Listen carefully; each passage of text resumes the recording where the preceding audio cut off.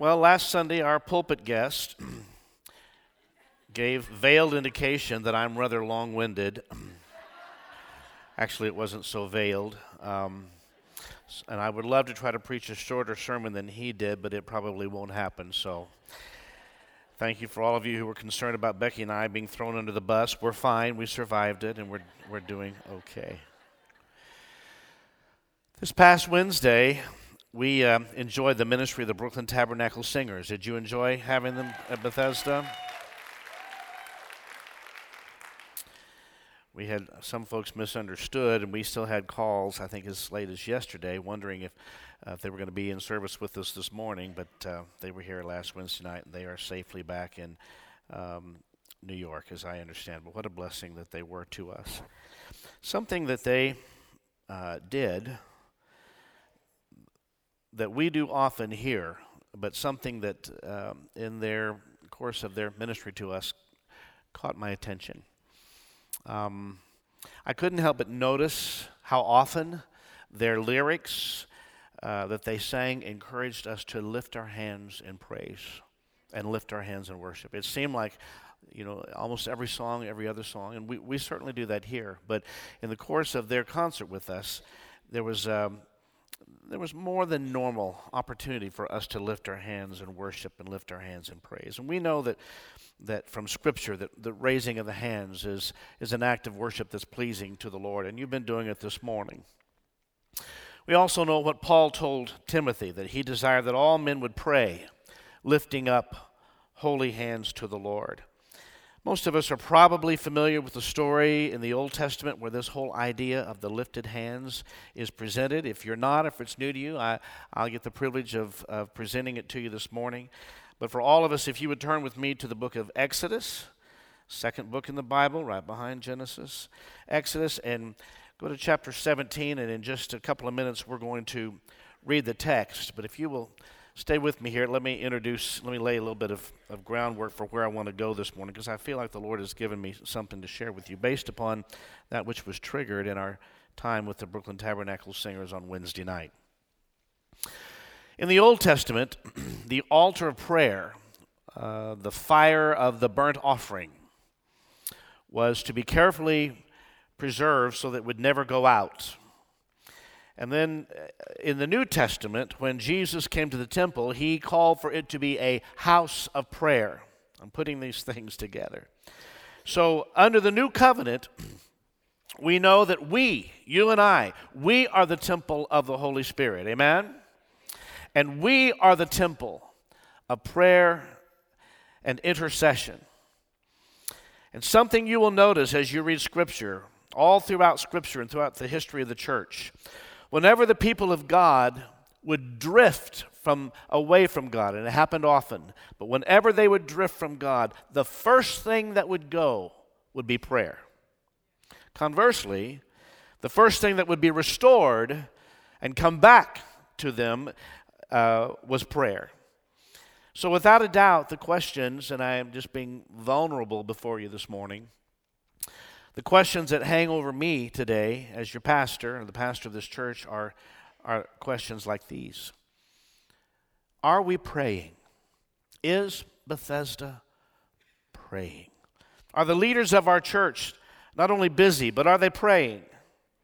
Are we teaching our children to pray? Parents, are you teaching your children to pray? Are we teaching our young people and our youth to pray?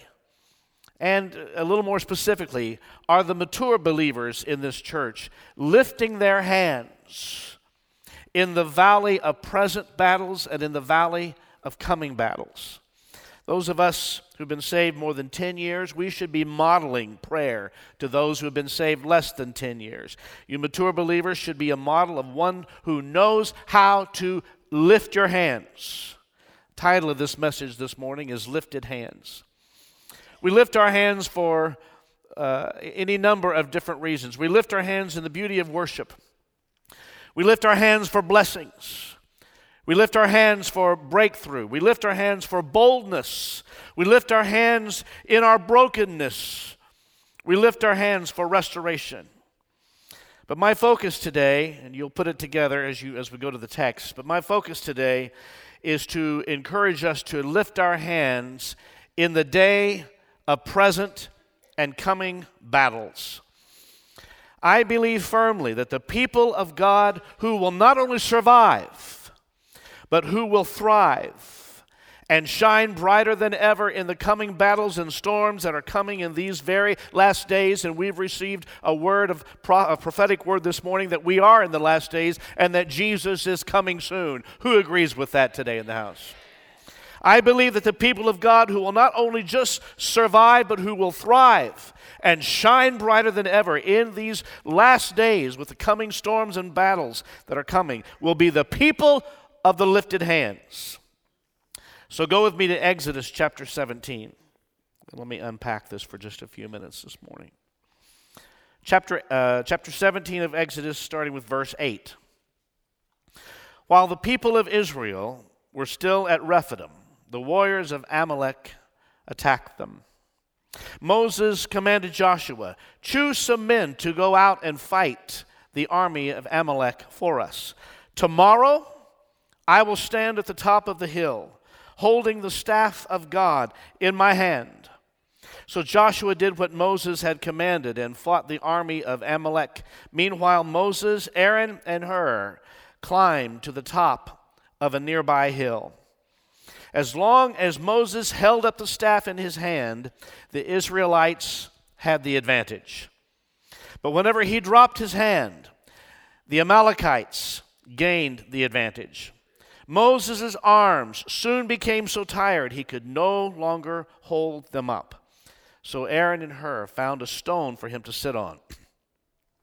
Then they stood on each side of Moses, holding up his hands. So his hands held steady until sunset. Say with me, steady until sunset. That will be important later on.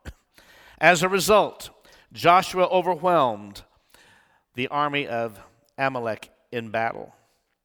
After the victory, the Lord instructed Moses, "Write this down on a scroll as a permanent reminder and read it aloud to Joshua. I will erase the memory of Amalek from under heaven." So Moses built an altar there, and he named it Yahweh Nisi, which means the Lord is my banner. And he said, "They have raised their fist against the Lord's throne. So now the Lord will be at war with Amalek generation after generation." May the Lord add his blessing to the reading of the word today. When we speak of lifting our hands in the valley of battle, I want to propose to you three thoughts. If you're taking notes, these are the three main ideas that I want to present to you today. These are the three ideas about lifting our hands in the valley of battle. The intercession and increase as we lift our hands. The influence and illumination as we lift our hands. The impartation and generational impact as we lift our hands. Please notice my alliteration. Real proud of that. Worked real hard on that for you today. Let me do them again. The intercession and increase as we lift our hands. The influence and illumination as we lift our hands. The impartation and generational impact as we lift our hands. We know from biblical commentators that the enemy, the Amalekites, were 5 times greater in number. Some commentators say 8 times greater in number than the children of Israel. So the Israelites were way outnumbered and outweighed by the Amalekites. Just a little brief note about who these Amalekites were. They were nomads in the desert south of Canaan. They were descendants of Esau, ought to tell you something, and trying to dislodge, what they were trying to do is dislodge the Israelites from this pleasant oasis. This oasis is near the place where Moses was commanded to smite the rock and water came. And they liked that area. They liked this little oasis in the desert. And so the Amalekites were trying to secure it for themselves, and their idea was to dislodge the Israelites.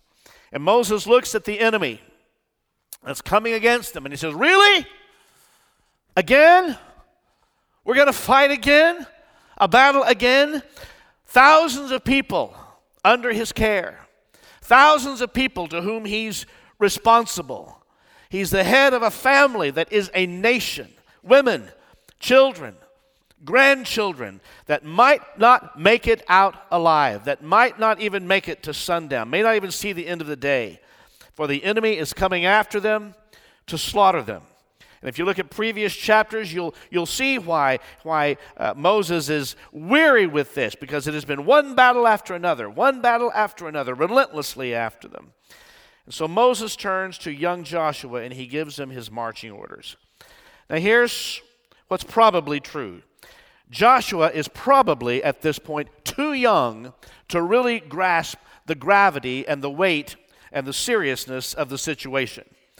He may well not understand how dangerous and how threatening this battle is going to be.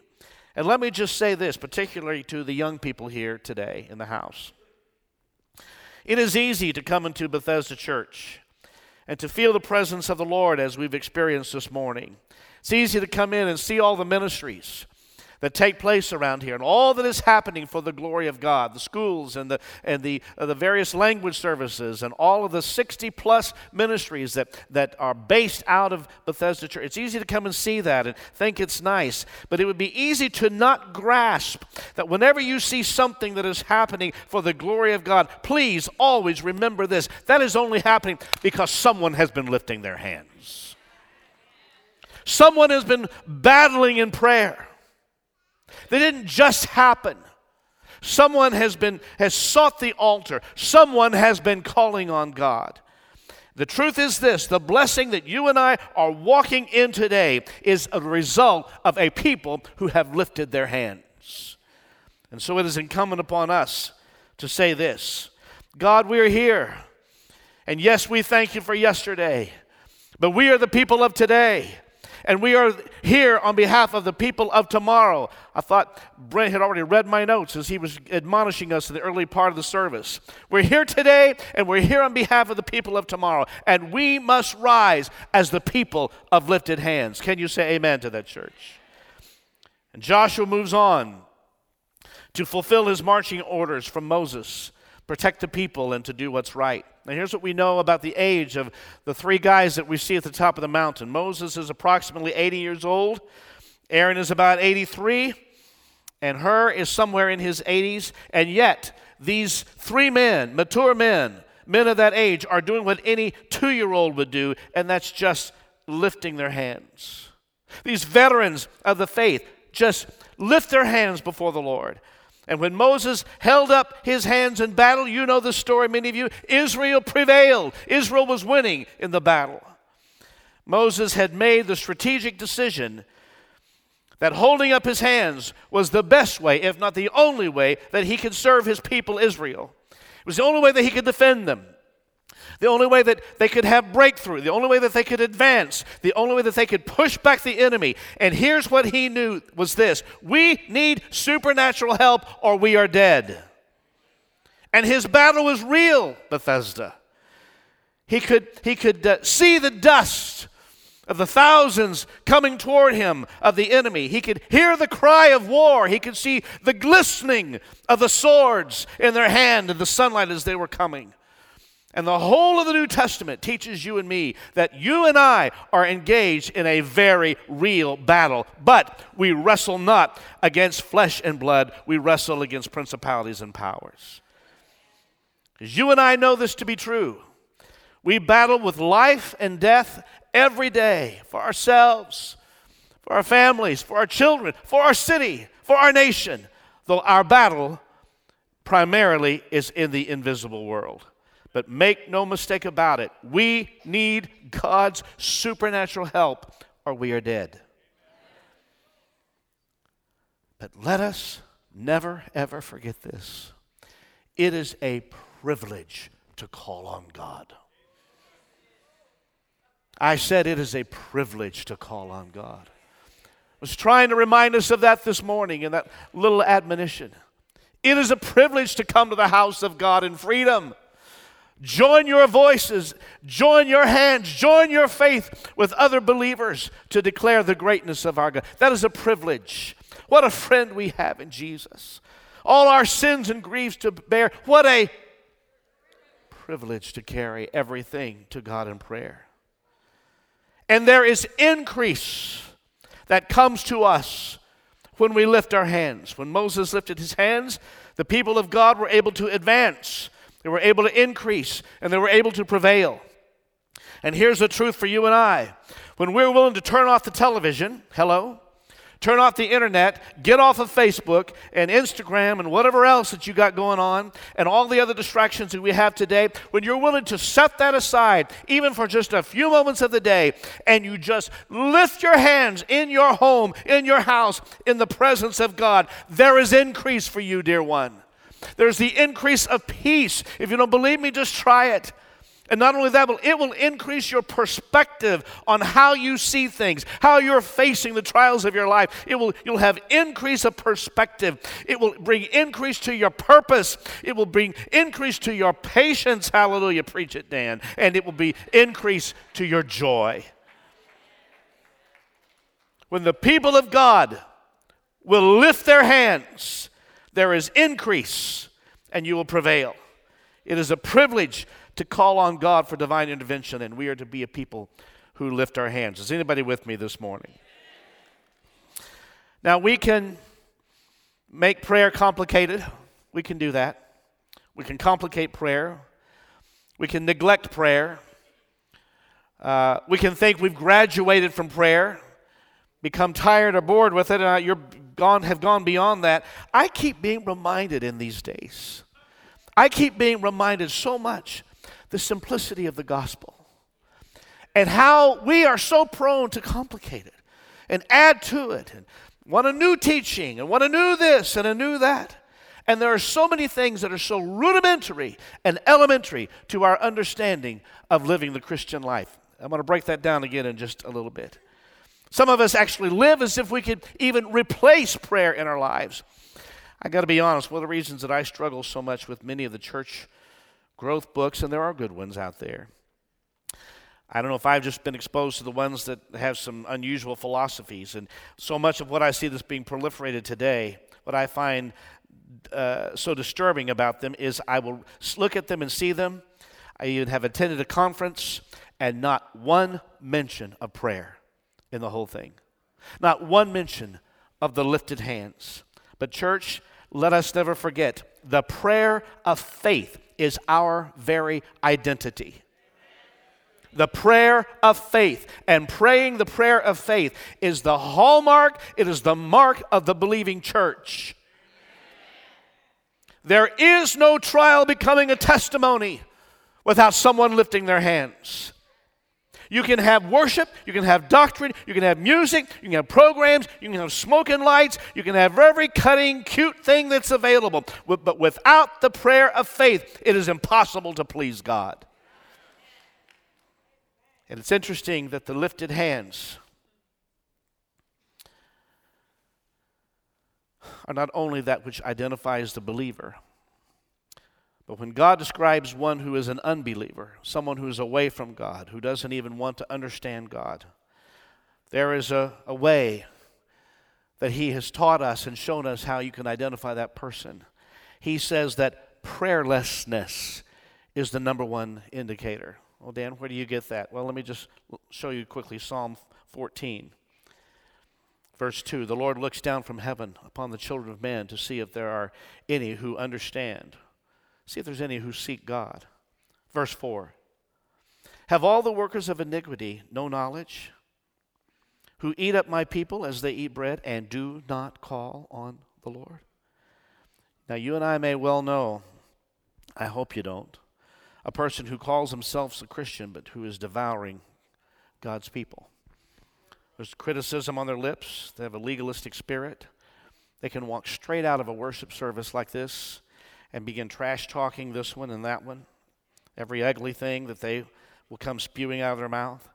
And they keep a bitterness about things. They're just devouring God's people. And here's what you can know for sure. That is not someone who's going to the throne of God.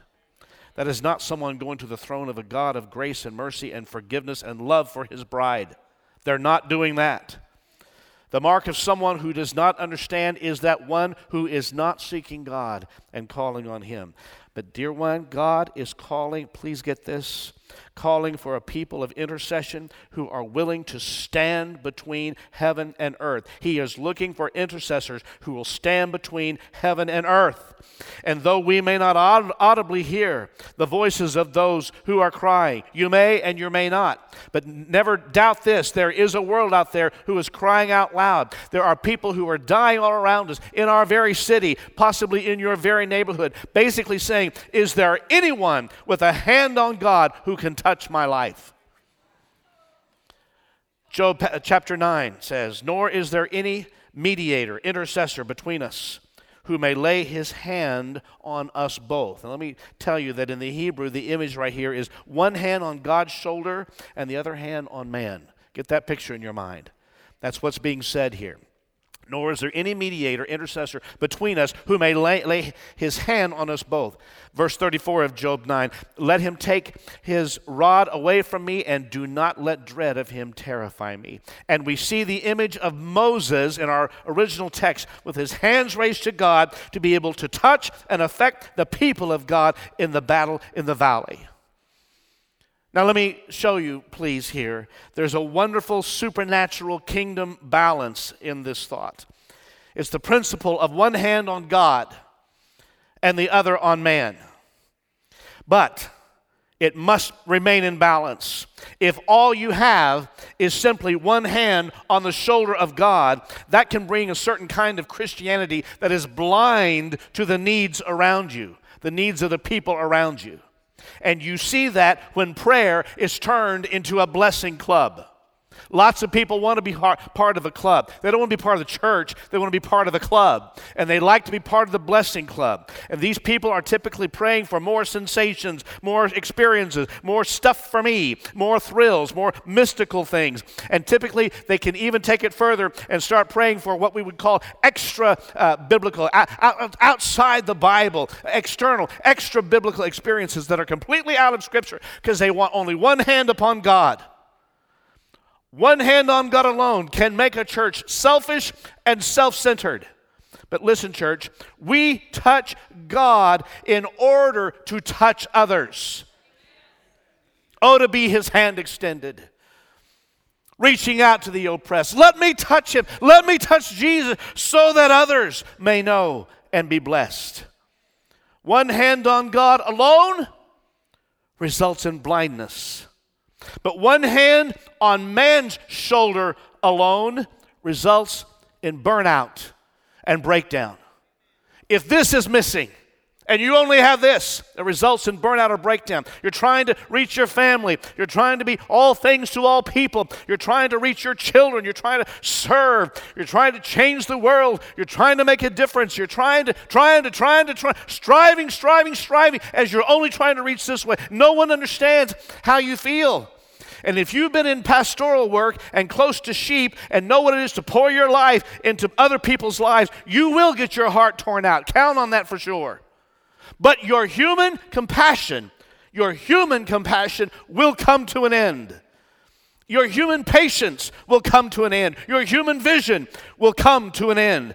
And even your passion for souls can sometimes, if you're only like this and don't have this going on, even your passion for souls can sometimes turn into a frustration or even an anger. Basically, why aren't you getting saved? Why aren't these people doing what God's called them to do? One hand on God alone, blindness. One hand on man alone, burnout. But here's the good news, church. You put one hand on God and the other hand on man, here's what you get. You get breakthrough, you get blessing, and you get victory in the name of Jesus.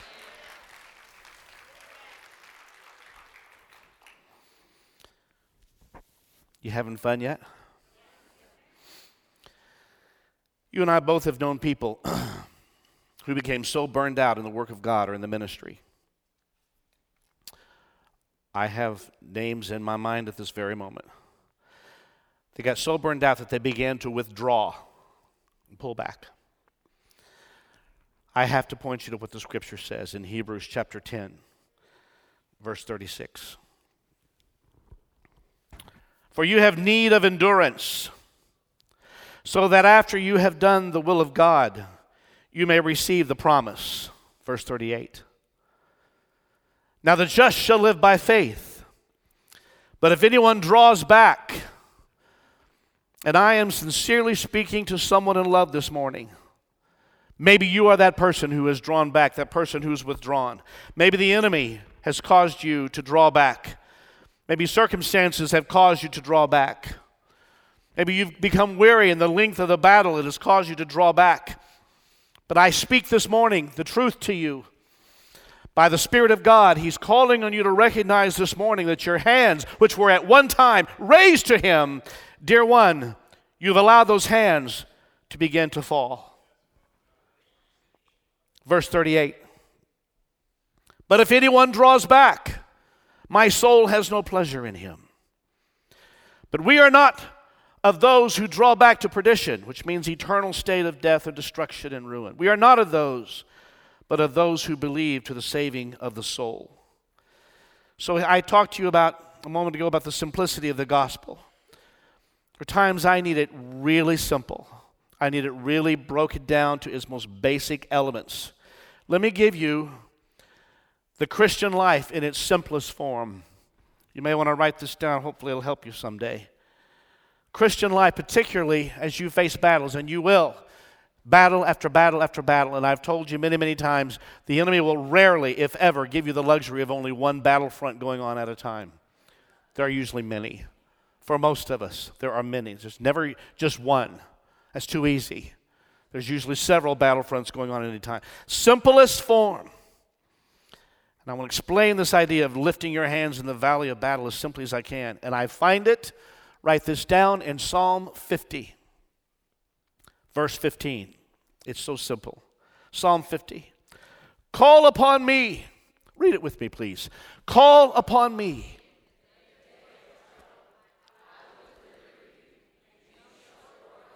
Okay, there's your good rehearsal.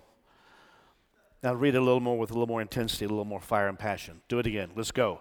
Call.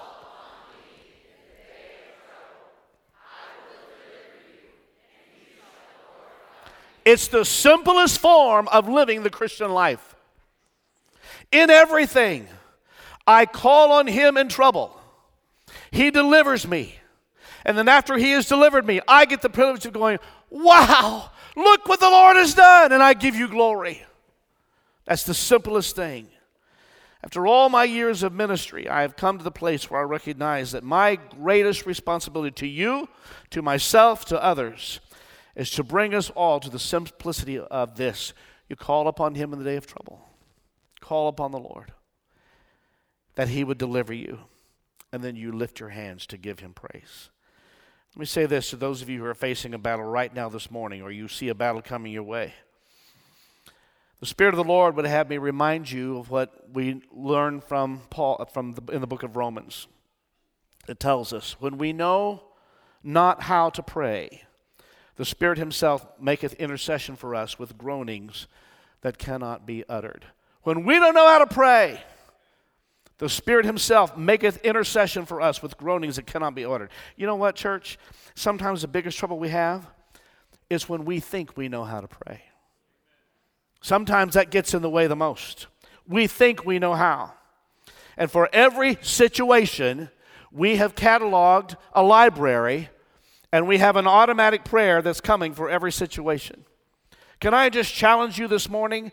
I would like to suggest to all of us that we ask God to bring us to the place of lifting our hands before we just automatically spit out what we've learned or what we know or what we think is going to work or what we think is. No, that we adopt the position of simply lifting our hands and saying, Holy Spirit, pray through me. What do you want me to say?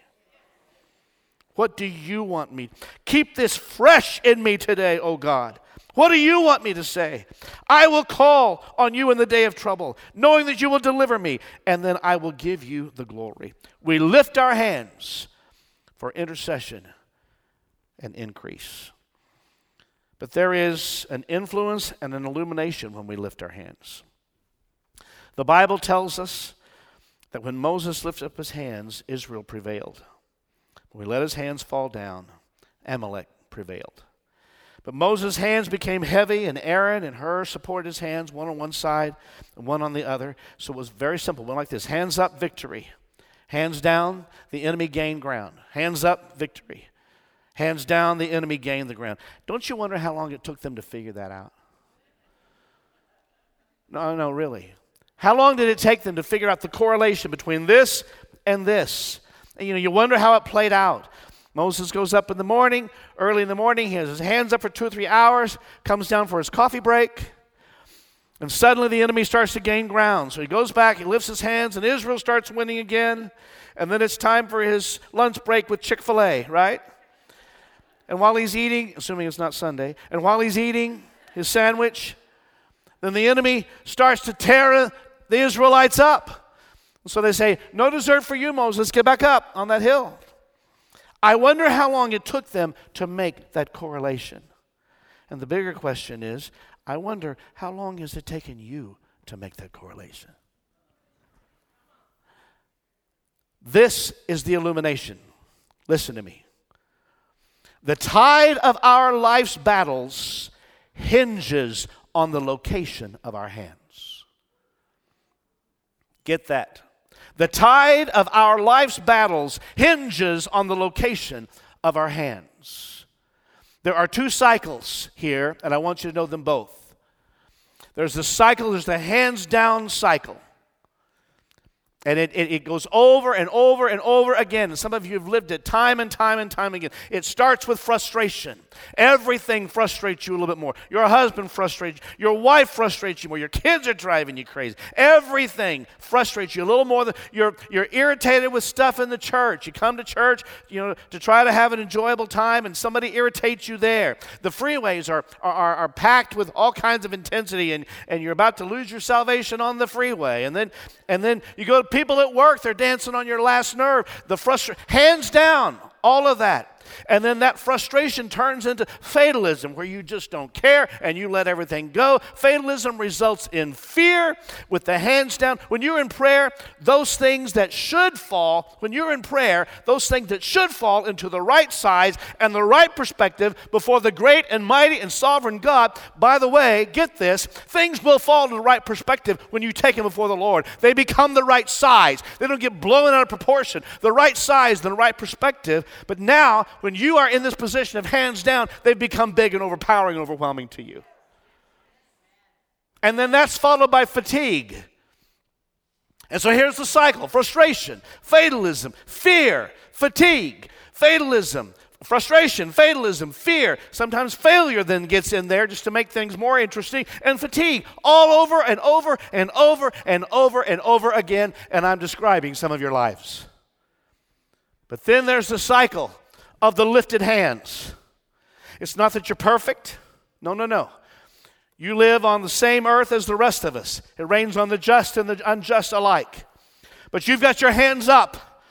And when you have your hands up, there's faith in your heart. And all of a sudden, you begin to recognize that because there's a measure of faith in your heart, be it ever so small or the size of a grain of mustard seed, you recognize there's faith in your heart, but that gets stirred up, and all of a sudden, that faith begins to identify itself. There's a fire coming within you because your hands are up. And when the fire begins to burn within you stronger, then you begin to see the favor of God. And as you see the favor of God, you recognize the faithfulness of God. And it goes all over again. That builds more faith. The faith builds a fire even hotter. From the fire to the favor of God, from the favor of God to recognizing His faithfulness. It's the hands up cycle. But the hands of Moses became heavy. So I ask you to remember this message in 3 pictures. Please stay with me. Stay seated for the next, as I bring this to a close in the next couple of hours.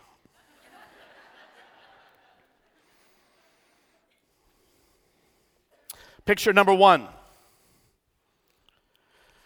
An 80-year-old man with his hands up calling on God. Picture number 2. This is the picture of the church where you see the 3 of them. You see the arms of Moses start to droop. And 2 old men, imperfect men, Aaron and Hur, one on one side, one on the other. They go up and hold up the arms of Moses. This is a picture of the sense of unity. This is a sense of the church. and what happens in the church and why the church has value and importance. Bethesda, with the coming storms in our city and in our nation, we need to be united as a church as we have never been before for the glory of the name of Jesus. For the enemy that is outside cannot overcome us. You didn't hear me. But rather, when we are united and we have determined we are going to be a people of the lifted hands, there is a sense in each of us that are part of the church. I'm in this church to protect the vision. I'm in this church to be a guardian of the peace. I'm in this church to forgive quickly. I'm in this church to not be easily offended. I'm in this church to speak words of peace, to speak words of life, to speak words of love. I'm in this church to lift up the hands of our pastors and our church leaders and our brothers and our sisters. And I am ready, I don't know about you, but I'm ready to say to the devil himself, nothing will separate us from the love of God in Christ Jesus, for we are the body of Christ with our hands raised together.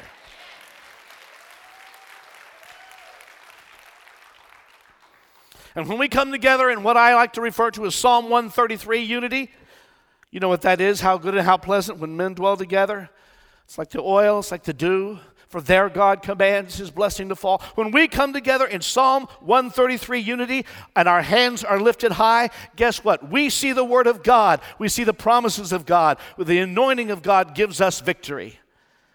But let the hands fall down. Let us become lazy, lethargic, apathetic toward the things of God. Let the hands come down. You can have all the promises. You can have all the doctrine. You can shout at the devil. You can dance and say he's under my feet all you want. But if there is division in the heart and murmuring and bitterness, it's the enemy that wins and not us.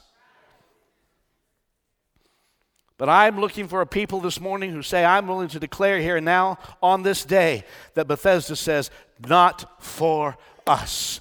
Our battle is for souls. Our battle is for our city. Our battle is for our families and for our children. Our battle is for our church to go on in the glory of the name of Jesus.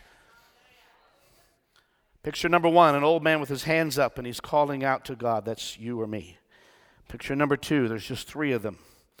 But you see the unity in that picture when you put the two men holding up the arms of Moses and the victory comes. But the last picture is a picture of impartation.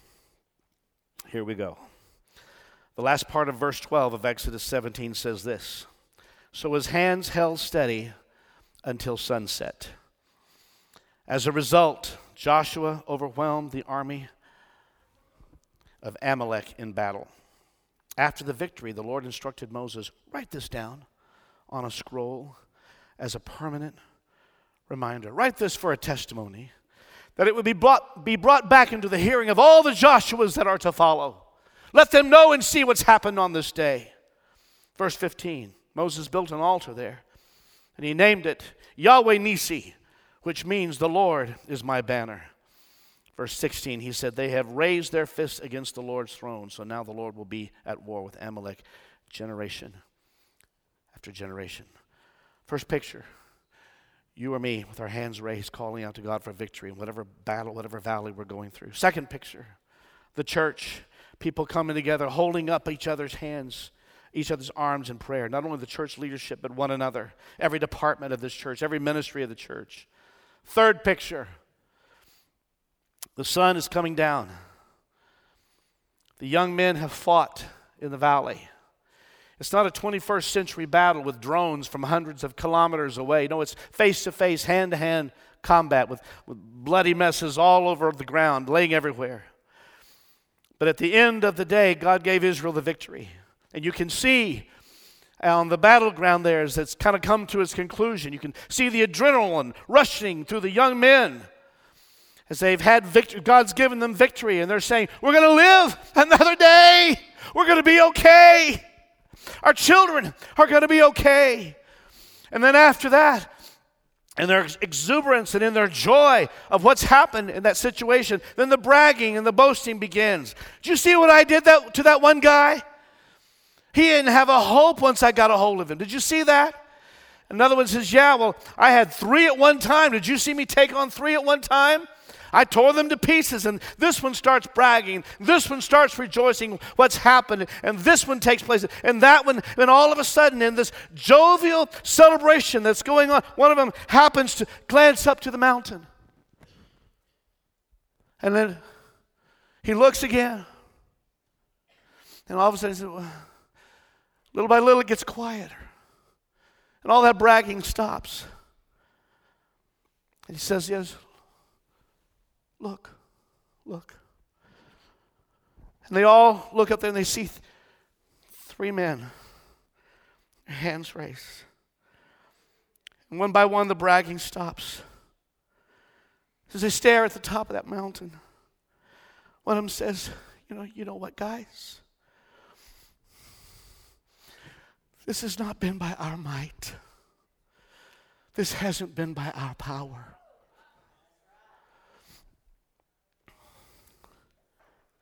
And he sees the hands raised. And can I just tell you this, Bethesda, it's not in the text, but I don't think it's too much of a stretch to imagine them getting on their knees and saying, well, God, forgive us for thinking that we could do this on our own. Forgive us for thinking that we're hot stuff. And that we had all that. Forgive us, oh God. As they look up at Moses, Aaron and Hur with their hands raised, and they begin to remember why that happened. And one of them says, I'm just a 19-year-old, I'm just a 21-year-old, I'm just a 23-year-old. God, teach me to remember that I need you.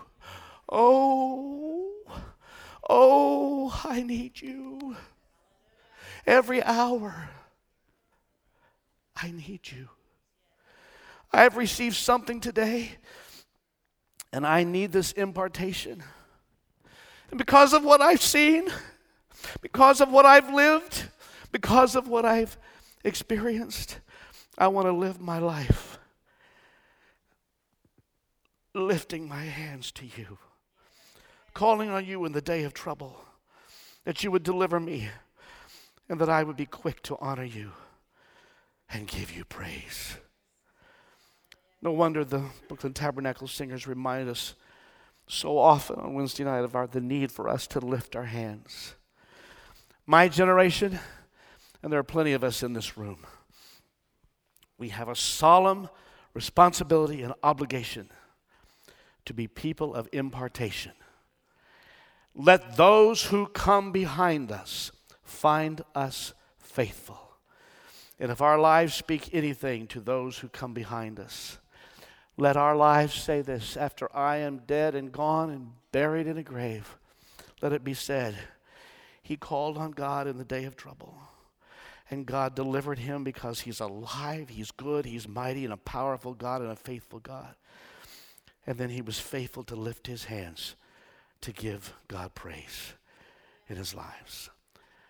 Church, let our lives be living epistles known and read of all men that point them to the mountain and the God who answers us on the mountain.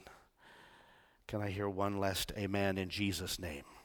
Would you stand with me, please? Everyone, please don't leave the room. Would you please give one more minute for God to speak to you about this message? Please. We get so anxious to get out of here right at a critical point when the Holy Spirit is speaking to us and dealing with us. There's nothing you have to do that is more important than let the Lord speak to your heart. Give yourself just a moment. Give it to you, not to me. Oh, God, help us to live our lives with hands that are united and lifted unto you. There's a simple call this morning. I'm asking if there's anyone who says, Pastor Dan, this message was for me. I've been in this cycle of fatigue and frustration and fear and failure and fatigue and frustration, going on and on. I have to be honest, my hands have started to come down, or they have been down for a season. But today I want to bring myself to the Lord today, saying, Holy Spirit, strengthen me. I want to lift my hands to you again. If that's you, I want you to slip out quickly from where you are and give me 2 minutes down here at this altar. I'm going to dismiss this as quickly as I can. Slip out from where you are if I've just described you. Come on, do it quickly. Balcony, we'll wait on you to come down here. Come quickly if that's you. Come quickly. Very, very quickly.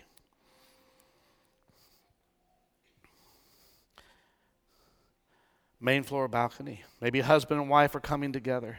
Take each other's hand and come down. No shame in it. It's just an honest realization of where you are. Please come close, making room for any who might come behind you. Maybe you're saying, I'm in the valley, Pastor Dan. I'm in the valley of battle right now. Maybe for your health, it may be a diagnosis that the doctor's given you. Maybe news that you weren't expecting to receive from your family. Maybe it's an economic battle for your job. Whatever it is. But you say, I'm coming this morning with hands raised to say, oh God, I'm going to call upon you in the day of trouble and believing that you're going to deliver me. If that's you, slip out from where you are and come down and we're just going to have a quick word of prayer this morning before we dismiss. That's all it is. Slip out from where you are. Come on, quickly, folks. Quickly. There's something about the response rather than just slipping out the door as some are so prone to do so quickly. Come on, respond to the Lord if He's moved on your heart today. Who here is calling on the Lord in the day of trouble? Come quickly. And some of you may be saying, Pastor Dan, I've been in a battle so long that I've given up on the battle. I haven't given up on the Lord necessarily, but have given up on the battle, and my hands have dropped. But I'm going to step forward this morning to say to the enemy, I will not draw back. I will not draw back. I will not withdraw. I know that's not pleasing to the Lord, and I'm going to lift my hands in the day of battle. If that's you, slip out from where you are quickly and come. Come for your son, for your daughter, for your family. Come for your marriage. God, I'm coming to you. I'm bringing it to you. Maybe I brought it to you 1,000 times. I'm bringing it to you again. And I want everyone who's in the front, I want you to lift your hands. This is all about the lifted hands. Lift your hands before the Lord. Everyone here. Lift your hands before the Lord. Maybe you've never done it before. Oh, Lord Jesus, we are lifting our hands today, recognizing it's not by might, it's not by power, it's by your Spirit, says the Lord. And we're going to trust in you, and those with lifted arms today are calling upon you in the day of battle, and we are believing, oh God, that you are going to deliver us. If we have been people who have drawn back or have withdrawn, Lord, forgive us for that, and give us the strength and renew something within us. Fan the flame within us, the fire within us, that we might go on and press on toward the mark of the high calling in Christ Jesus. Give us the strength to go on. Give us the faith to go on. Give us the courage to go on. Thank you, Lord. Thank you, Lord, for all that you have done. Thank you, Lord, for all that you have done. I want everyone in the house, lift your hands. Come on, let's be a people of the lifted hands. Everyone in the house, lift your hands. And just begin to say, Lord Jesus, we need you today. Come on, call upon the Lord. Declare your need of him today. Come on, church, speak it out right now. Speak it out right now. Lord, we need you more than we've ever needed you before. With what we are facing right now, we need you more than we've ever needed you before. So, Lord, for that which we're in today, for that which is coming, we declare that you are the God who is the victor, and you cause your people to be victorious in Christ Jesus. And we bless you for that today. Blessed be your holy name.